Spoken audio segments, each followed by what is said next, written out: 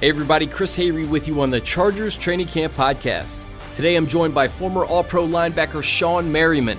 Merriman and I look ahead to Sunday's preseason opener in Los Angeles. We also discuss his visit this offseason with the Chargers rookies, spending last weekend with LT, and whether or not he thinks his single-season sack record could be in jeopardy in 2017.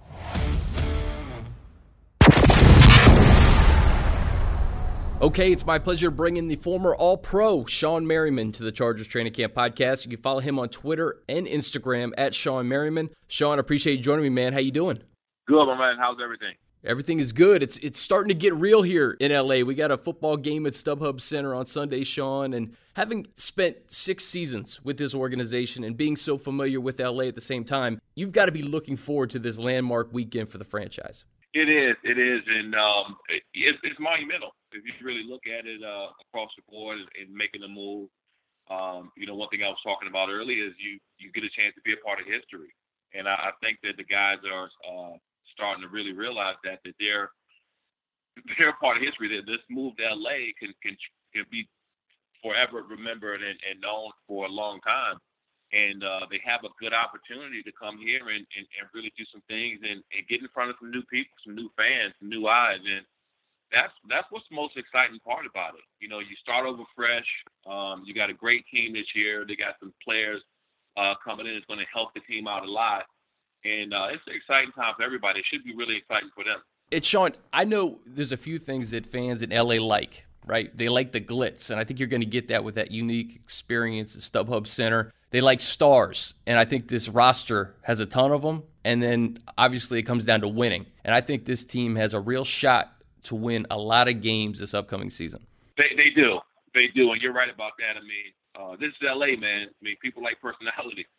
And they like people who, they can come to the game to support and also, really get behind and identify with. And this is a team with great personality. You look at some of the stuff with Melvin Ingram, Melvin Gordon. You go look at Phillip, who many people know will open up his mouth at times and get after it. And, you have, guys who are a little bit, who's been around for a long time, but have kind of a more of a quiet persona than Antonio Gates. These fans here in L.A.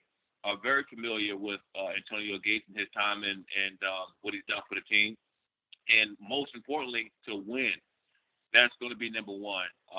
You can have the best team on paper, great guys, personality, characters, and all that stuff, but winning is number one. Winning is over everything, and they have an opportunity to do that. Well, let's get your thoughts on this team in 2017. You played with Rivers and you played with Gates. You know the playmakers that they have on offense. They have talent on all 3 levels of the defense. And over the past couple of years, Shawne, this team had 11 fourth-quarter leads, and they just couldn't hold on to them. But I get the sense that watching camp, that Anthony Lynn is going to make an indelible impact on this group. Oh, no question. No question about it. And it's hard to even put together those numbers. Think about that. 11 fourth-quarter lead that they're giving up, and that's the equivalent of winning 3 or 4 games. You win 4 games last year, and you have a completely different season. We're not even talking about the same team. Then you have guys like Keenan Allen coming back, with just another spark plug. So if you look around the field, and it's hard not to get excited for what the team has already. But if they go out and get things done, which they can, and start fast, that's one thing you have to do here, especially making a move this big. Now that all the moving is done and is put behind you, that's not a distraction anymore. Now you can get excited about what's coming up now. And if you start fast, it can really do a lot of things for your season, because now your back is not against the wall.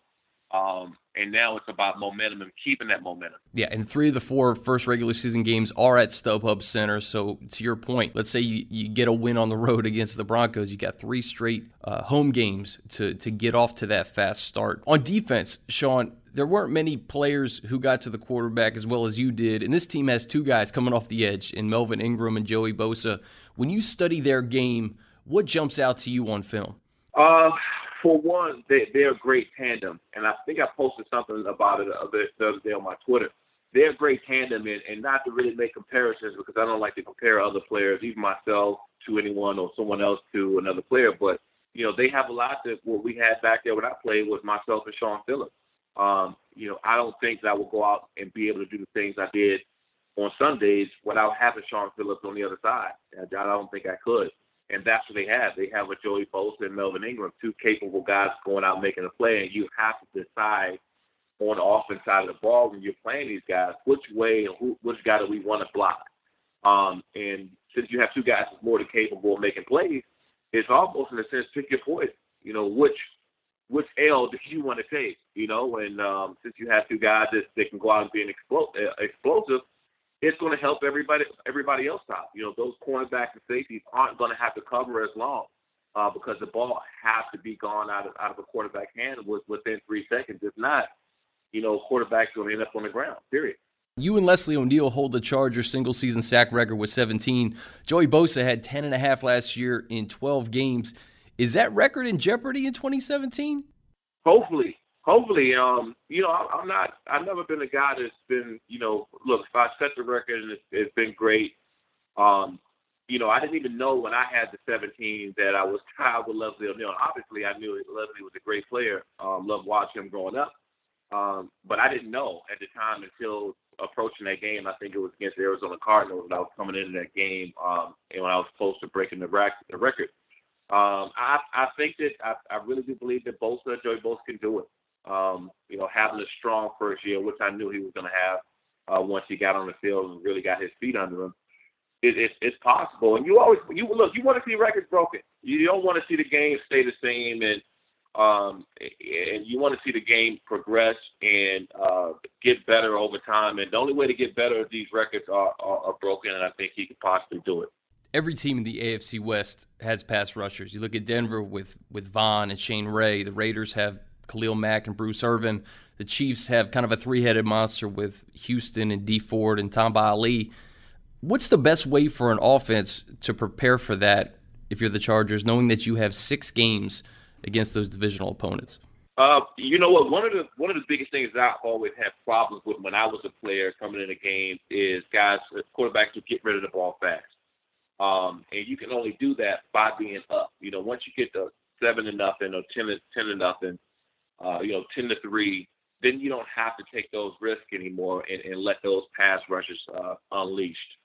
Going into the game, if the team can get up early against those pass rushes, then they don't have to hold on to the ball as long to throw the ball down the field. You can kind of get those guys on their heels, quick huddles, getting in and out off the field and things like that, and just cause a problem for those pass rushers because, look, great pass rushers are going to make plays if you give them time, period. It's not can they make it or not. If you have enough time against a pass rusher, they're going to make plays. So keep those pass rushers on their heels, not knowing whether it's going to be a draw, a screen, a run, or a quick pass. Now you can go down the field, a long play. Really keep on their heels and give them problems, and that's the way to kill that problem. And we know about the weapons that Phillip has on the outside, and I think you couple that with the tight ends with Hunter Henry and Antonio Gates, to your point, getting the ball out a little bit quicker, and then Melvin Gordon coming out of the backfield, and then Brandon Oliver coming back. I think there are prescriptions for a pass rush on this Chargers offense. Oh, no question about it. And it starts really with that running game. With Melvin Gordon, turns out, and he has a great season, 1,000-plus yard season, which I believe personally he will have. That's going to open up all the doors for the passing game. It really can get scary, the amount of points they can put up this year. And I want to jump out there and say that they could score 30 points a game this year. I really do believe that because they have the weapons to do it, and they have the defensive guys to give them more opportunities on offense with turnovers and turnover ratio. They have the core nucleus to go out and get it done. It just matters whether they're going to get it done or not, and I think they could. Sean, this offseason you got to speak with the Chargers rookies about adjusting to life in the NFL. What was the biggest piece of advice you shared with those guys, and what did you take from that experience? For one, I realized how old I was now walking talking to some of them guys, and I had a conversation with Dean Spanos, and I asked him, I said, man, did I look that young and baby-faced when I came in? And he said, yep. And so, you realize how fast time flies. But two, there was a young Sean Merriman sitting in those seats, and somebody else coming and talking to us. At the time, it was a rookie symposium, but there was a young Sean Merriman that was sitting in the seats and listening to someone else talk. And I tried to relate to as many things possible, and I think that people that know me and know me best know that I don't really hold back much. I'll say what I feel, and I'll say what I think that need to be said. And I think that they took a lot of it in. And one of the things that I told them is take advantage of a great opportunity. This move to LA for them is it could be a part of history. These are the 2017 Los Angeles Chargers, and they have an opportunity to make history. So take advantage of that. Also, take advantage of what you have around you. You know, you're playing in the National Football League now, the biggest stage, to me in the world that you can play on. Football is a game that they can teach you a lot of things in life, and if you take advantage of it at the right time and do what you need to do, this thing can be around for a long time. So, really, just speaking to them and having the questions, I enjoyed probably the questions more than I did talking to them about, and just hearing the questions that some of these guys had, because they were legitimate questions. What was the best question that you received from one of the rookies? Really time management and all the stuff that they was going to have. So I had a question from one of the rookies, like what was I doing at this time? Like what issues or problems I've had coming into the situation, and what did I do about it? And for me, it was time management. Realizing that you're coming in, a lot of things coming at you. You got questions here, you got family, and you got agents, and you have managers, assistants, and financial. It's a lot of stuff going on your first year, and you have to stop your head spinning for 2 seconds and realize what's most important to you, and that's to play the game of football, get your head in the playbook, start watching as much film as you can, and get done what you need to get done on the football field first and everything else second. That's one thing that I kind of pass along to them to get prepared for and what's most important to them. Sean, in what ways is being a rookie now in 2017 different from your first season to 2005? I think the first thing that kind of stands out to me is just this world of social media that we're living in with Twitter and Facebook and Snapchat and Instagram stories. I feel like that's something that's just another wrinkle in a rookie's first season in the NFL that they kind of have to be aware of. Yeah, no question about it, because it wasn't as big when I came in 2005. We had some social media stuff, but not really much. And it grew. So on my way out of the game in around 2011, 2012, when social media really, really blew up, and it became something that could make or break you depending on what you did on it, what you post, what somebody else have, looking at. And it became a staple to really talking about and seeing who you were as a person. And that wasn't out there when I came in 2005. So with these guys, they have even more of a platform to do the right things. If you do what you need to do as a player, you post some of the great things about what you're doing off the field, community, what you're doing on the team, and you can really, in a sense, build a platform for yourself that's going to be around forever. And that's one thing that I got a chance to speak to the guys. I said, look, you can, you do this thing right. You go out there and perform. You play well. You guys win. And you do these great things for your team. You can build a platform for yourself that will be around and is going to last your lifetime. So take advantage of it. Sean, last thing for you. Hall of Fame weekend, I guess it may be old news now because we're taping this on a Friday, but you can never talk enough about LT's speech and the job that he did. And I know you were in Canton to support him. If you could, share with me the highlight for you and or a good story from the weekend. It was the ultimate experience for me to be there. And, it's funny that they induct you, I think it's 4 or 5 years after you retire. And it's a great period of time to reflect on everything that you did while you were playing. Sometimes when you're playing, the things are moving so fast, and you don't realize the type of guys, teammates, the locker room, the wins, losses, the ups and downs, watching film, laughing with guys. All these things that you don't really pay attention to until you're removed away from the game. So to come back and watch all the LT's highlights, and I think that everyone's seen the speech that he did. I mean, if that's not nominated as the best speech that's ever happened in the Hall of Fame, I would be shocked.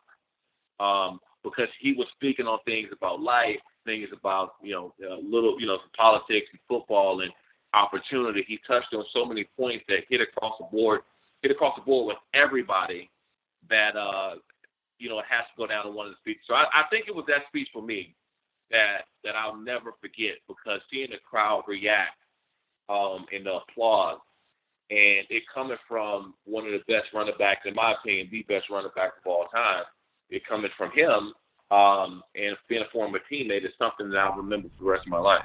It was certainly an all-timer, and I spoke with Dean Spanos this week, and he mentioned how LT is going to be such a big part of the community here in Los Angeles with the LA Chargers. So we look forward to seeing him around LA. And Sean, tell me about what you're doing this weekend. I know that you're going to try to get to the game on Sunday. Yeah, I'm actually headed up tomorrow. I own a NASCAR team on the Canyon and West Series, and my driver Jesse Awuji is driving this weekend tomorrow, actually, in Washington and Monroe. So I'm headed up to the track and supporting that. He's a huge ambassador for my company, Lights Out, and it's been great. So another team sport, even though you only have one guy driving, but if you know NASCAR, it's all about the team and the crew chief and your team that's really pushing you and putting you together so you can go out and perform during the races. So I'm gonna hustle on back, man, and try to catch the first Preakness game on Sunday and talk some Chargers football. Awesome, man. Well, hey, I wish you the best of luck. He's Shawne Merriman. You can follow him on Twitter and Instagram at Shawne Merriman. And Sean, I will see you at StubHub this Sunday, my man. You got it. See you soon. Okay, that'll do it for today's Chargers Training Camp podcast. A big thanks to Shawne Merriman. And a quick reminder that this podcast is now on iTunes. Search Chargers Podcast to subscribe. And if you could, please leave a review. And if you're heading to the game Sunday, make sure to arrive early. Chargers.com has everything you need to know about attending StubHub Center this weekend. Until next time, we'll see you soon.